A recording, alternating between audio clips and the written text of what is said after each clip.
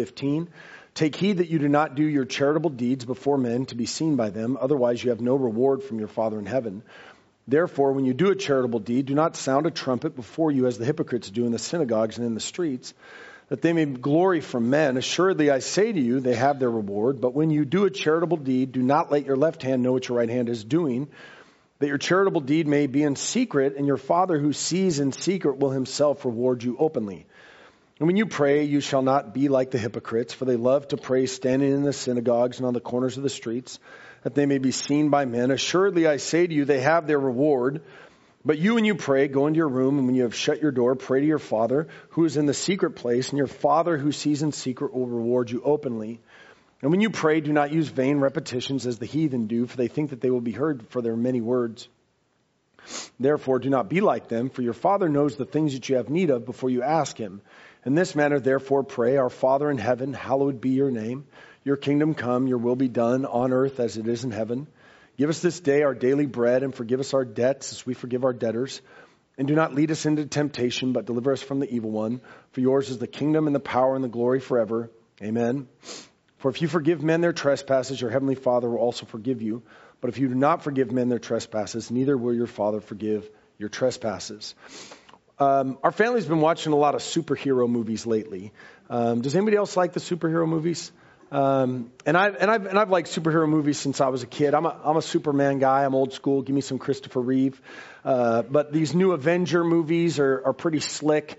A lot of you probably have been watching them because they're entertaining. And what's entertaining about superhero movies to me is that they always have these alter egos. Like Batman is Bruce Wayne, and Superman is Clark Kent, and Spider-Man is Peter Parker, and Iron Man is Tony Stark. They're one person with one persona, and then there's another person that carries on another persona, and they're able to kind of move between these public and private lives. And in the movies, nobody is the wiser that they're actually the same people. And it makes for really interesting cinema. It really does. It just doesn't make for a good example of the Christian life. See, God never intended for duplicity in the Christian walk. Becoming a Christian is supposed to be an all-encompassing endeavor. The public life and the private life are supposed to match up. And I've seen a lot of double lives in my life as a Christian, a lot of them.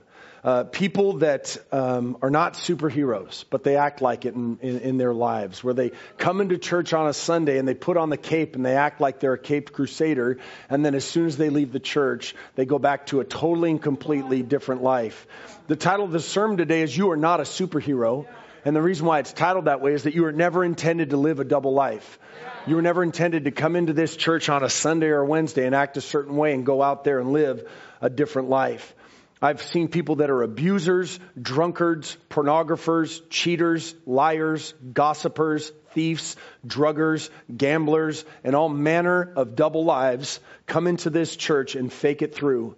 And then years later, it all comes out. Ends up in divorce or jail or destruction or pain and lies after lies after lies because they wanted to live that superhero life. They wanted to pretend that they were one way on a Sunday and then live their lives differently all through the rest of the week. The saddest part about it is they were walking alone through it needlessly instead of just repenting and growing, instead of taking the gospel for what it is.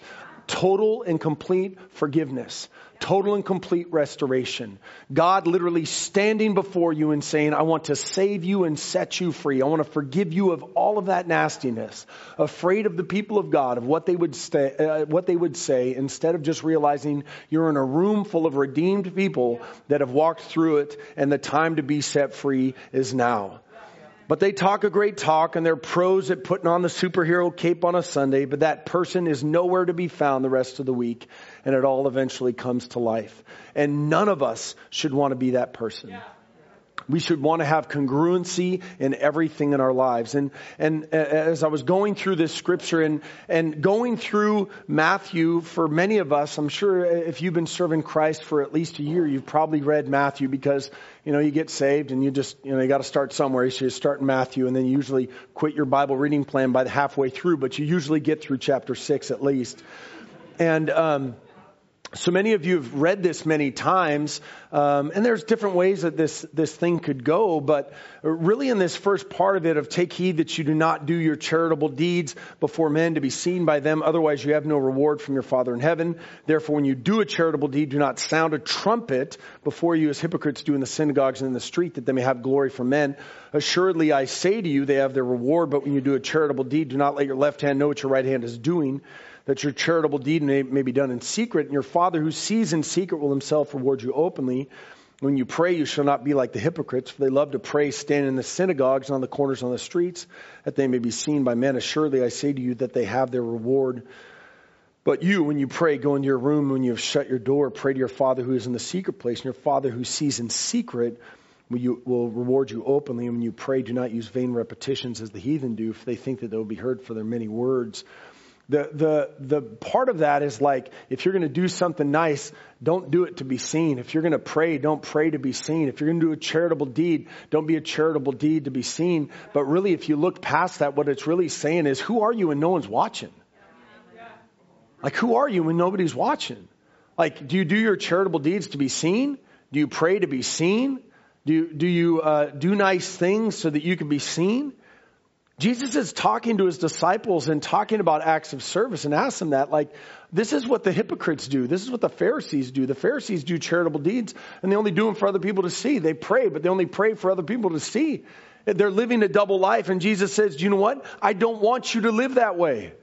I don't want you to be those type of people that live double lives. And in the scripture, we see hyperbole once again. Obviously, your right hand knows what your left hand is doing. You can't separate those things. But what Jesus is getting at in these scriptures, it's the heart. Why are you doing what you are doing? And does it match up to your private life? Because anybody can do anything to be seen publicly, but the true test is the heart in private that goes past Sunday service. James 2:4 says, what does it profit, my brethren, if someone says he has faith but does not have works, can his faith save him? Conversely, I would say, what does it profit a man if he has works but no faith? Right. Yeah. What does it profit a man? See, because Jesus says, you know what, I want faith, but I also want works. But I don't just want works, I want faith as well. And people will say, well, you know, Pastor, I've got a personal relationship with Jesus. But the truth is, they don't have a personal relationship with Jesus. They hide behind these words as a barrier to accountability or reality and say, well, look at what I'm doing. I'm here, aren't I? I'm at church, I'm serving and I'm giving and I can hold it together for 90 minutes on a Sunday, but you go into and you peel back the onion of my life and I've got a horrible marriage and my kids don't believe in me and my coworkers think that I'm not even a Christian. I don't act like it in private or in public. I'm steeped in sin and I'm living a double life, but I sure hold it all together on Sunday for 90 minutes. True faith is private faith that you hold and exercise when no one is watching. And many people don't like me, and many people don't like my sermons, and many people don't like the way in which I lead our church. But man, this is not a game. Lives are at stake. Eternity is at stake. And if you don't like me, that's fine, but you will never ever say that that guy did not challenge me to live a completely committed life to Jesus Christ. I'm fine. I'm ready to stand before God. And if he says, you know what, Matt, you're a little bit hard on him. I'm like, you know what, sir? I really wanted to get as many as I could because I've lived as a Christian for 30 years and I've seen so much duplicity and it's sickening. It's the reason why we see people, and I don't want to name names, but you've seen the stories over the last week, a large Christian ministry leader that he dies and then it turns out that he's been lying to everybody around him for years. Why? Because he lived a double life. He lived in duplicity. And it's sad and it's sickening. And it shouldn't be that way. And the truth is, it doesn't have to be that way. That's why Jesus said in Matthew 5:20, for I say to you that unless your righteousness exceeds the righteousness of the scribes and Pharisees, you will by no means enter the kingdom of heaven. And what was the righteousness of the scribes and the Pharisees? It was a public righteousness that didn't turn into a private righteousness. There's one that said, look at what I do, don't look at who I am. It was one that said, you know what I'm doing on the outside is enough to please God on the inside. But that's not what Jesus says. Jesus says, I never knew you. Depart from me, you who practice lawlessness.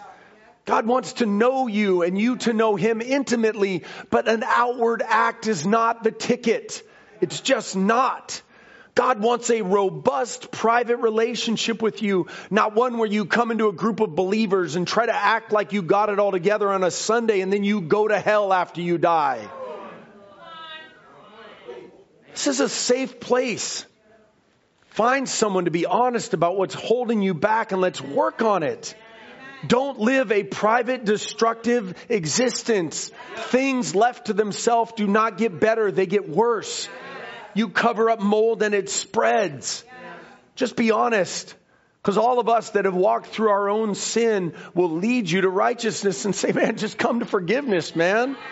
It's the best life. The God life is the best life. 2 Peter 1:5, but also for this very reason, giving all diligence, add to your faith virtue, and to virtue knowledge. Diligence in your Christian walk requires a measure of work and commitment and honesty. And I will tell you, I will take the I can't stop drinking and cussing guy over the yeah, I'm good guy. I just will. Like I'll take the guy that comes on Sunday, I'm like, how you doing, bro? He's like, dude, I had another bender last night, man. I couldn't help it. I just got drunk and I'm sad and I'm angry and I'm frustrated, but I'm here. Dude, I love you, man. Great.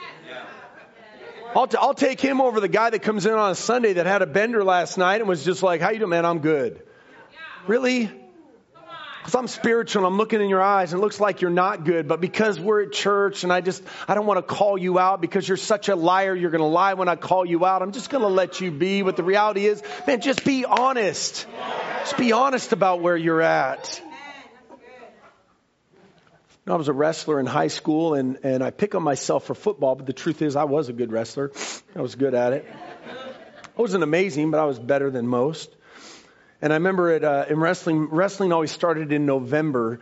And you'd always I'd weigh a certain weight in football. I'd weigh like 215 pounds. And then that would be at the end of football in October. And then by November, I had to be down to 190 because Dan wrestled at the rival school at heavyweight. And I didn't want to have to wrestle him. And so that was my only goal, lose 25 pounds in 30 days so I don't have to wrestle Dan because he would have destroyed me. And in my mind's eye, I was like, man, I'm not going to let him have that over me for the rest of my life. And so over Christmas break, we would always go away to Christmas break. And our coach would always say, man, make sure you watch your eating and make sure you run over Christmas break because the school would be closed and so you'd have to work out on your own. And we'd like, are you guys committed to this? Yeah, we're committed. We're all going to run. And then we would come back after Christmas break and he would be like, did you guys all run? And everybody's like, yeah, we ran every single day. We're high schoolers, right? I mean, yeah, all through the winter and Christmas break, we ran every single day. Then you just line us up and put us on the scale. And the scale don't tell no lies, man. It was abundantly clear who was lying and who was not. It was abundantly clear who had enjoyed Christmas and who hadn't. It was clear who had been diligent. Titus 1:16, they profess to know God, but in their works they deny him, being abominable, disobedient, and disqualified for every good work. Friend, that is a demanding scripture. That's a scripture that should scare you. If you're here this morning, you're getting a pit in your stomach like, oh my gosh, man, I may not make the cut. Repent today. Repent today and say, God, forgive me of my sins. Give me that deep, robust relationship with you, God. Let my private life match up with my public life. God, set me in the right place. Let me not be a Pharisee with vain repetitions. Let me not be a Pharisee with public acts of service and no private acts of service. Here's the truth. If I interviewed your coworkers, your friends, your spouse, and your kids, what would they say? I've met many a kid that was raised in a Christian church that isn't a Christian because of the way that their parents lived. Because of the hypocrisy of their parents. Kids are smart, man. You act a certain way on Saturday night and bring your kids to church on Sunday. And they're nice. They're not going to challenge you, but they'll look and like, you know what, my mom and dad are a bunch of liars. I see the way they fight during the week. And I see the way that they treat me during the week. I see the way that mom and dad are. And this Christianity ain't real. God is not real. Why do I want to serve a fake God? Do I want to be fake like them? Or do I want to be real like them? I asked my kids at dinner this week, don't ask questions you don't want to know the answer to. Both my kids love the Lord, man. They do, man. They were carrying the worship team this morning.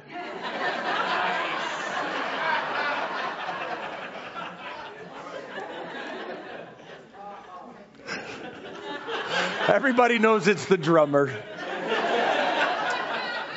Happy birthday to Tim as well.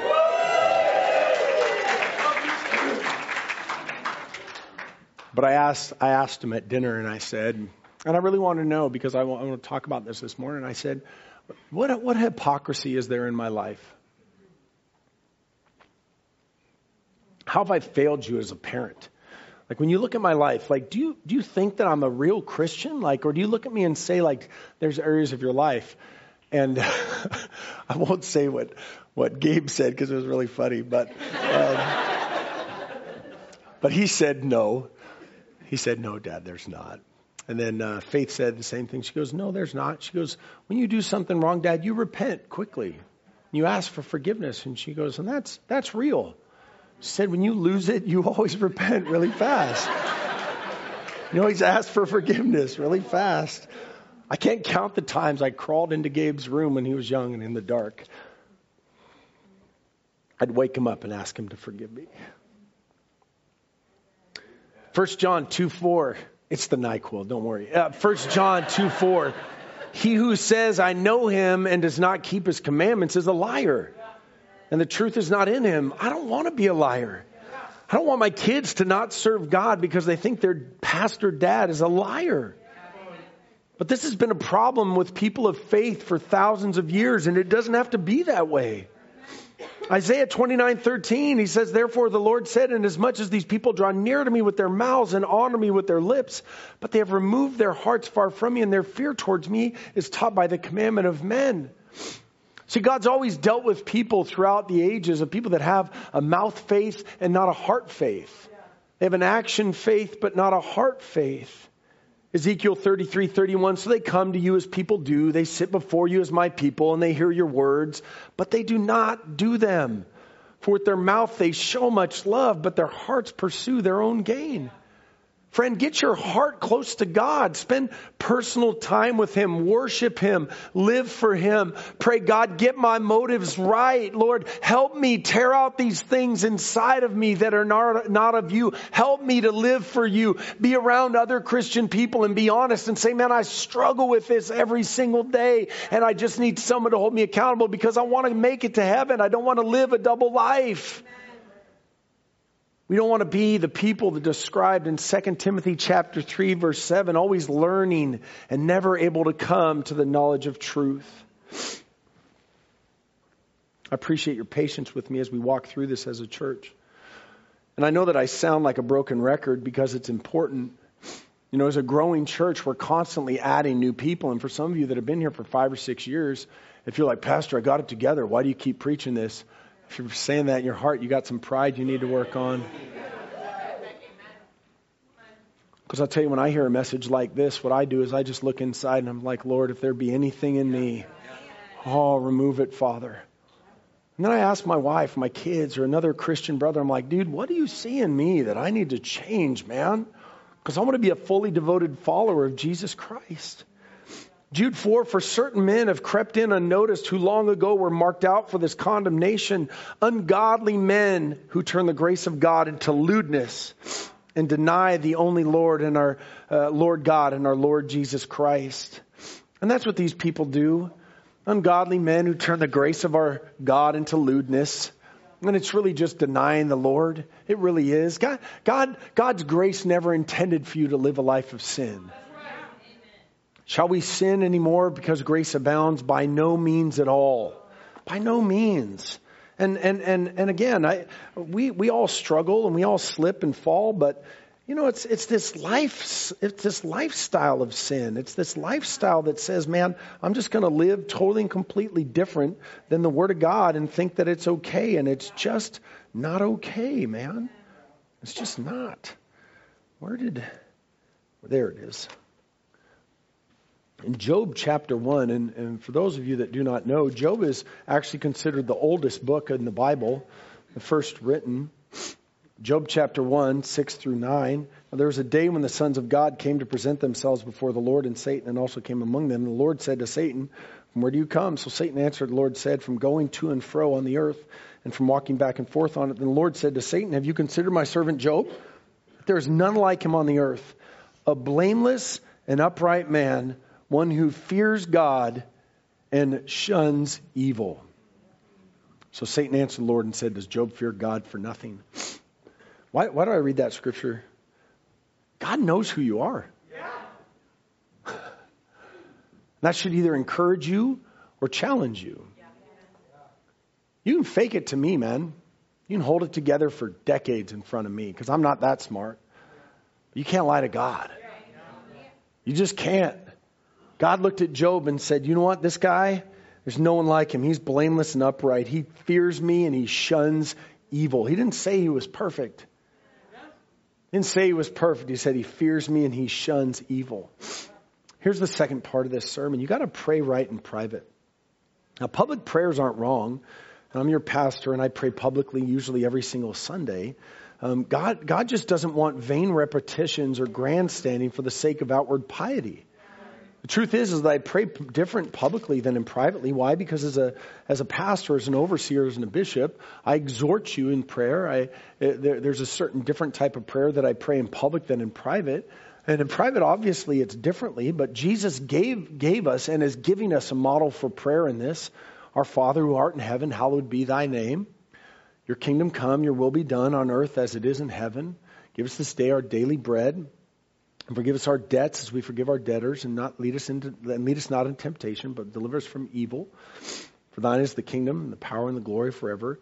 Amen. And this model of prayer can guide your daily prayer life. It really can. And people ask me, say, "Pastor, how much should I pray?" I'll tell you how much you should pray. More. Yeah. How much should I pray? More. Just pray more.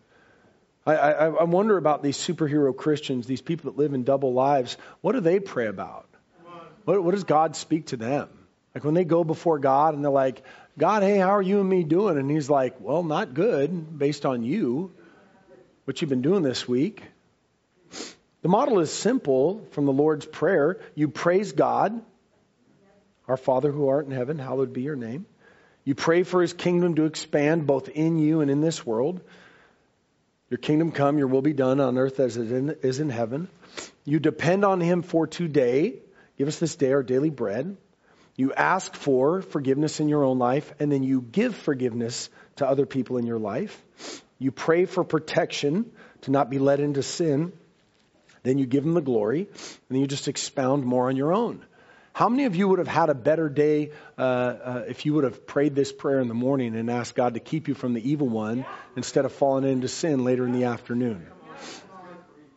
I know many times where I'm like, gosh, how different would that day have went if I would have prayed that prayer this morning? And I'll tell you, if you haven't memorized the Lord's Prayer, you should. You should.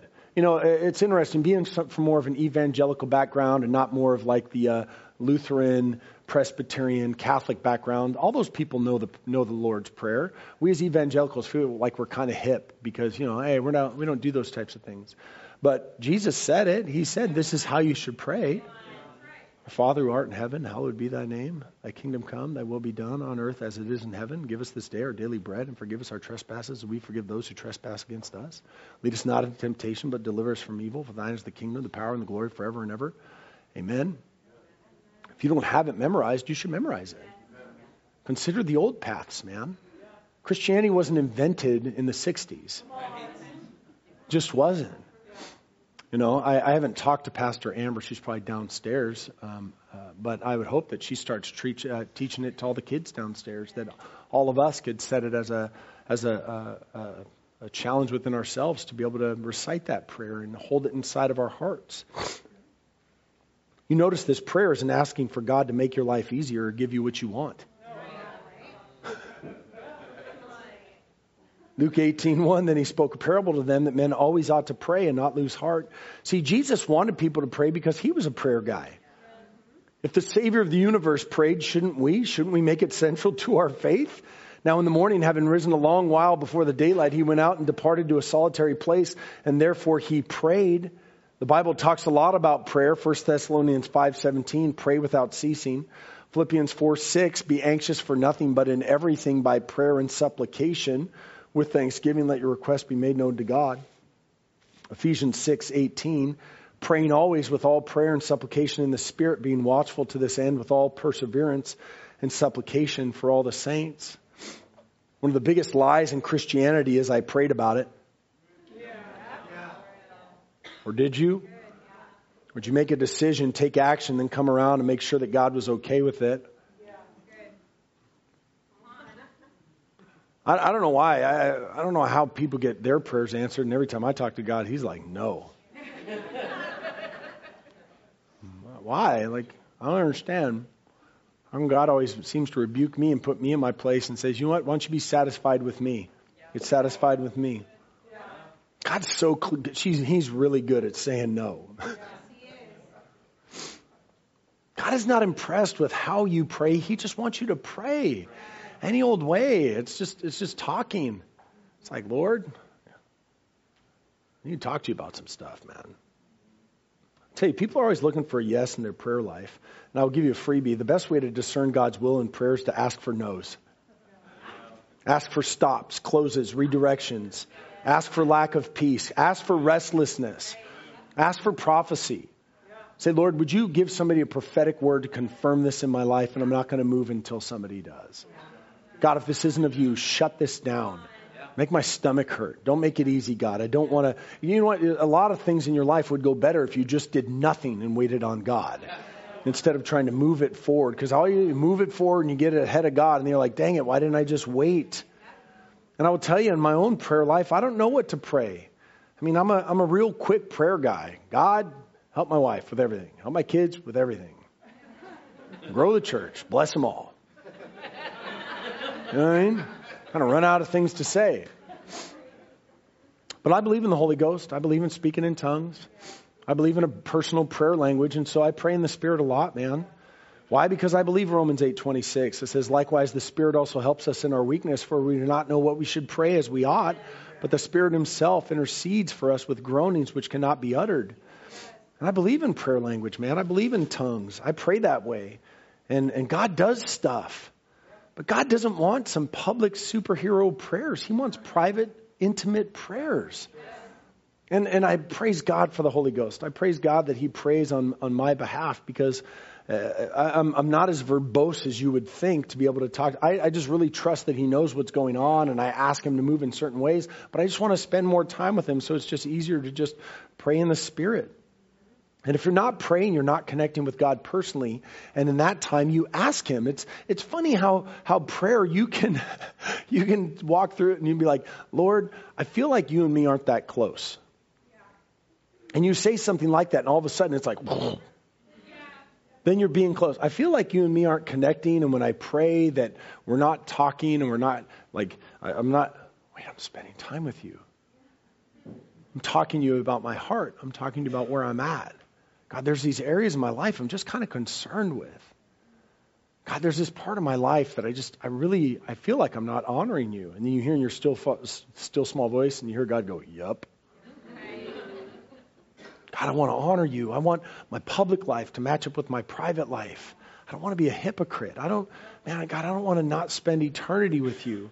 I want you to prepare me for heaven. I want you to get these things out of my life, because I want a life that's pleasing to you. God, what needs to change about me? Who do I need to forgive, God? Who in my life do I need to forgive? What do I need to be doing or not doing, God? How can I serve you better? God, who do I need to pray for, God? Who do I need to pray for in the world? Pray, pray, pray. Some of y'all don't see God move because you don't pray and seek enough. Luke 11:9, so I say to you, ask and it will be given to you, seek and you will find, knock and it will be opened unto you. I can tell you this, now listen closely. God has given me everything I prayed for that he ever wanted me to have. God has given me everything I prayed for that he ever wanted me to have. I have never had one of my prayers go unanswered. ever. He's answered every single one of them. And I get it, friend. Jobs, money, relationships, issues, life, the world. But here's what happens in prayer is that a lot of times people think about prayer as a way of changing God.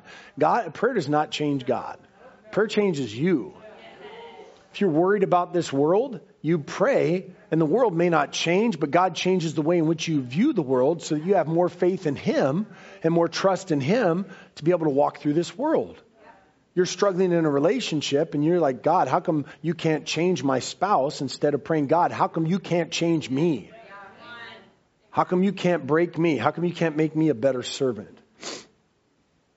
Colossians 4:2, continue earnestly in prayer. 1 Timothy 2:8, I desire therefore that the men pray everywhere. Hebrews 4:16, let us therefore come boldly to the throne of grace. Romans 12:12, continuing steadfastly in prayer.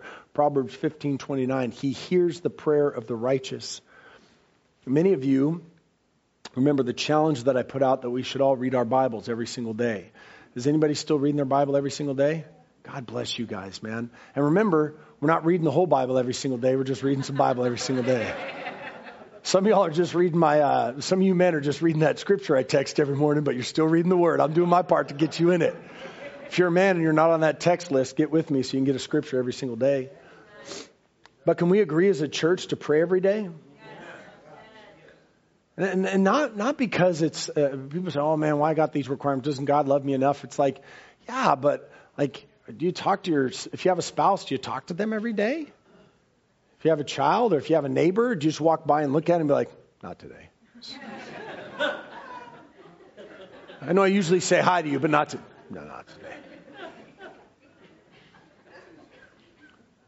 And you start small and all of a sudden it grows. God, just help me today. Let me honor you today, God. Keep you at the forefront of my mind in Jesus' name. Can we agree with that? Can we scripture and prayer? I mean, this is transformative stuff here at Faith and Victory. So what'd you learn? Read my Bible and pray? Can we watch what God does? You know, Pastor Moogie and his wife run prayer every single Monday, and I encourage you to come. Pastor Kevin, he's so gracious. He just says, can you come at least once a month? But you can come every Monday if you want. You can come. It's a great time. It's just about an hour, and it's not public. You're not going to be put on the spot, but it's just a robust time of prayer. He starts and ends on time. It's a great time to just come in here, and I encourage you, man. If Monday Night Football's over, there's nothing going on anyway. You might as well come down. That was funny. All right, here's the last part of it. I'm not losing you guys, am I? No. Okay, good. Here's the last part of it. You got to forgive people. That's what it says in the scripture. And let me make it as simple as possible. And this is how clear I can make it. Christians are supposed to forgive everyone. Yeah. Christians are supposed to forgive everyone. True superheroes are forgiving. They don't destroy. They want Thanos to make heaven.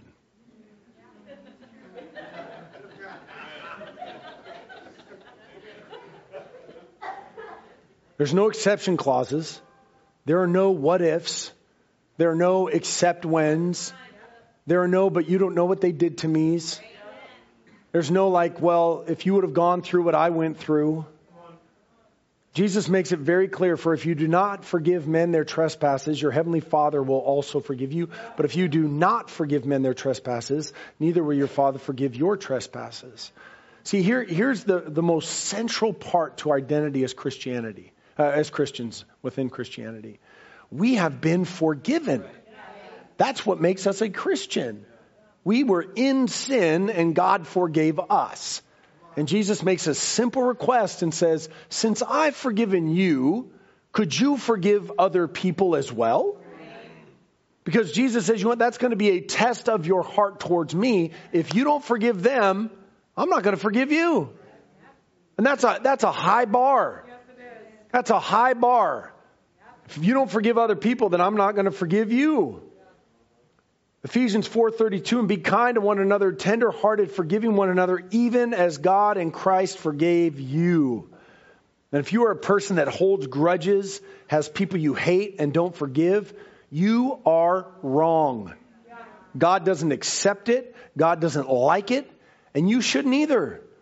If you have trouble forgiving somebody, again, be honest about it. Talk to somebody like, dude, I'm really struggling with forgiving this person, and start praying for them every single day. God, I pray that my heart would change. Pray that my heart would change. And this is a theme that you will hear a lot within this church as well. Why? Because we all get hurt by people. We all get hurt by their words and their actions and their inaction and their abuse and their attacks, indirect and direct, accidental and purposeful. You're not exceptional. We've all been hurt. Just a lot of us have learned to just forgive and move on. Just move on, man. Your accuser and your abuser doesn't care. If they did, they'd come back and ask for forgiveness.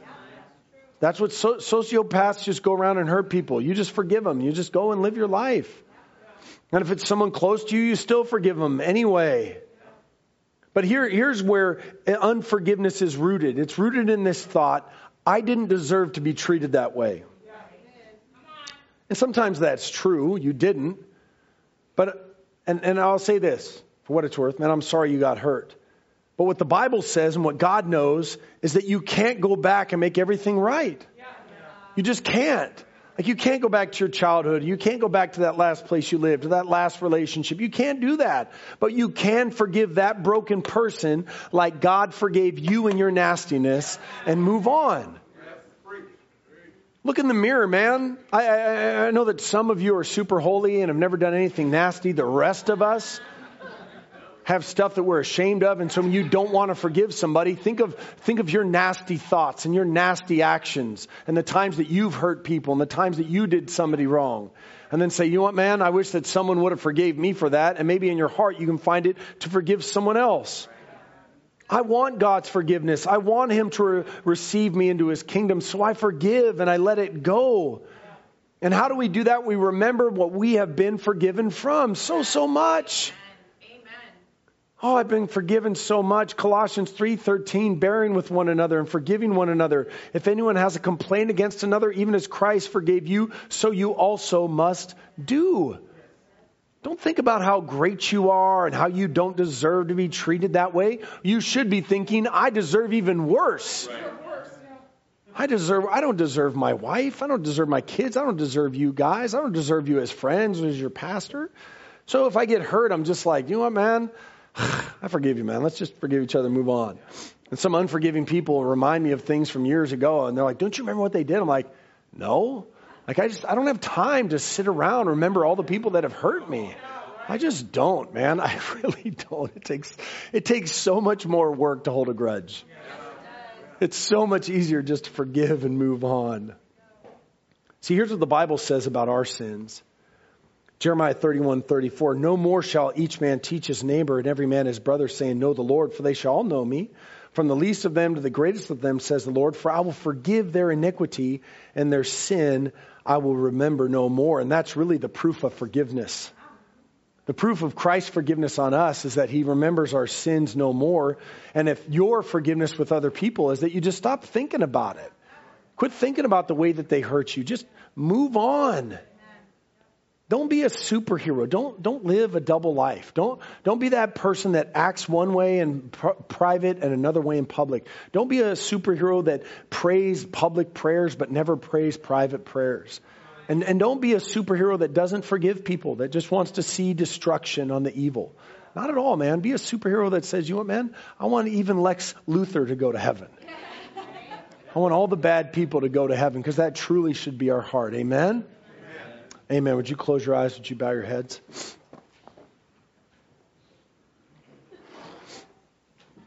Today's a great day to become a Christian.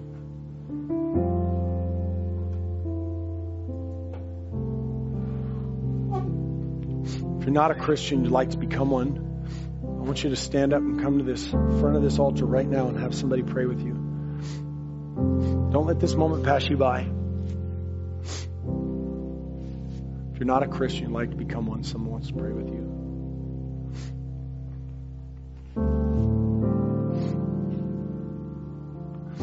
If you've been living a private life that doesn't line up with a public life of faith, and you want someone to pray for you, I want you to walk up right now and have someone pray with you. Let today be the day. Say, Lord, I'm done. I'm not doing that any longer. Today is the day.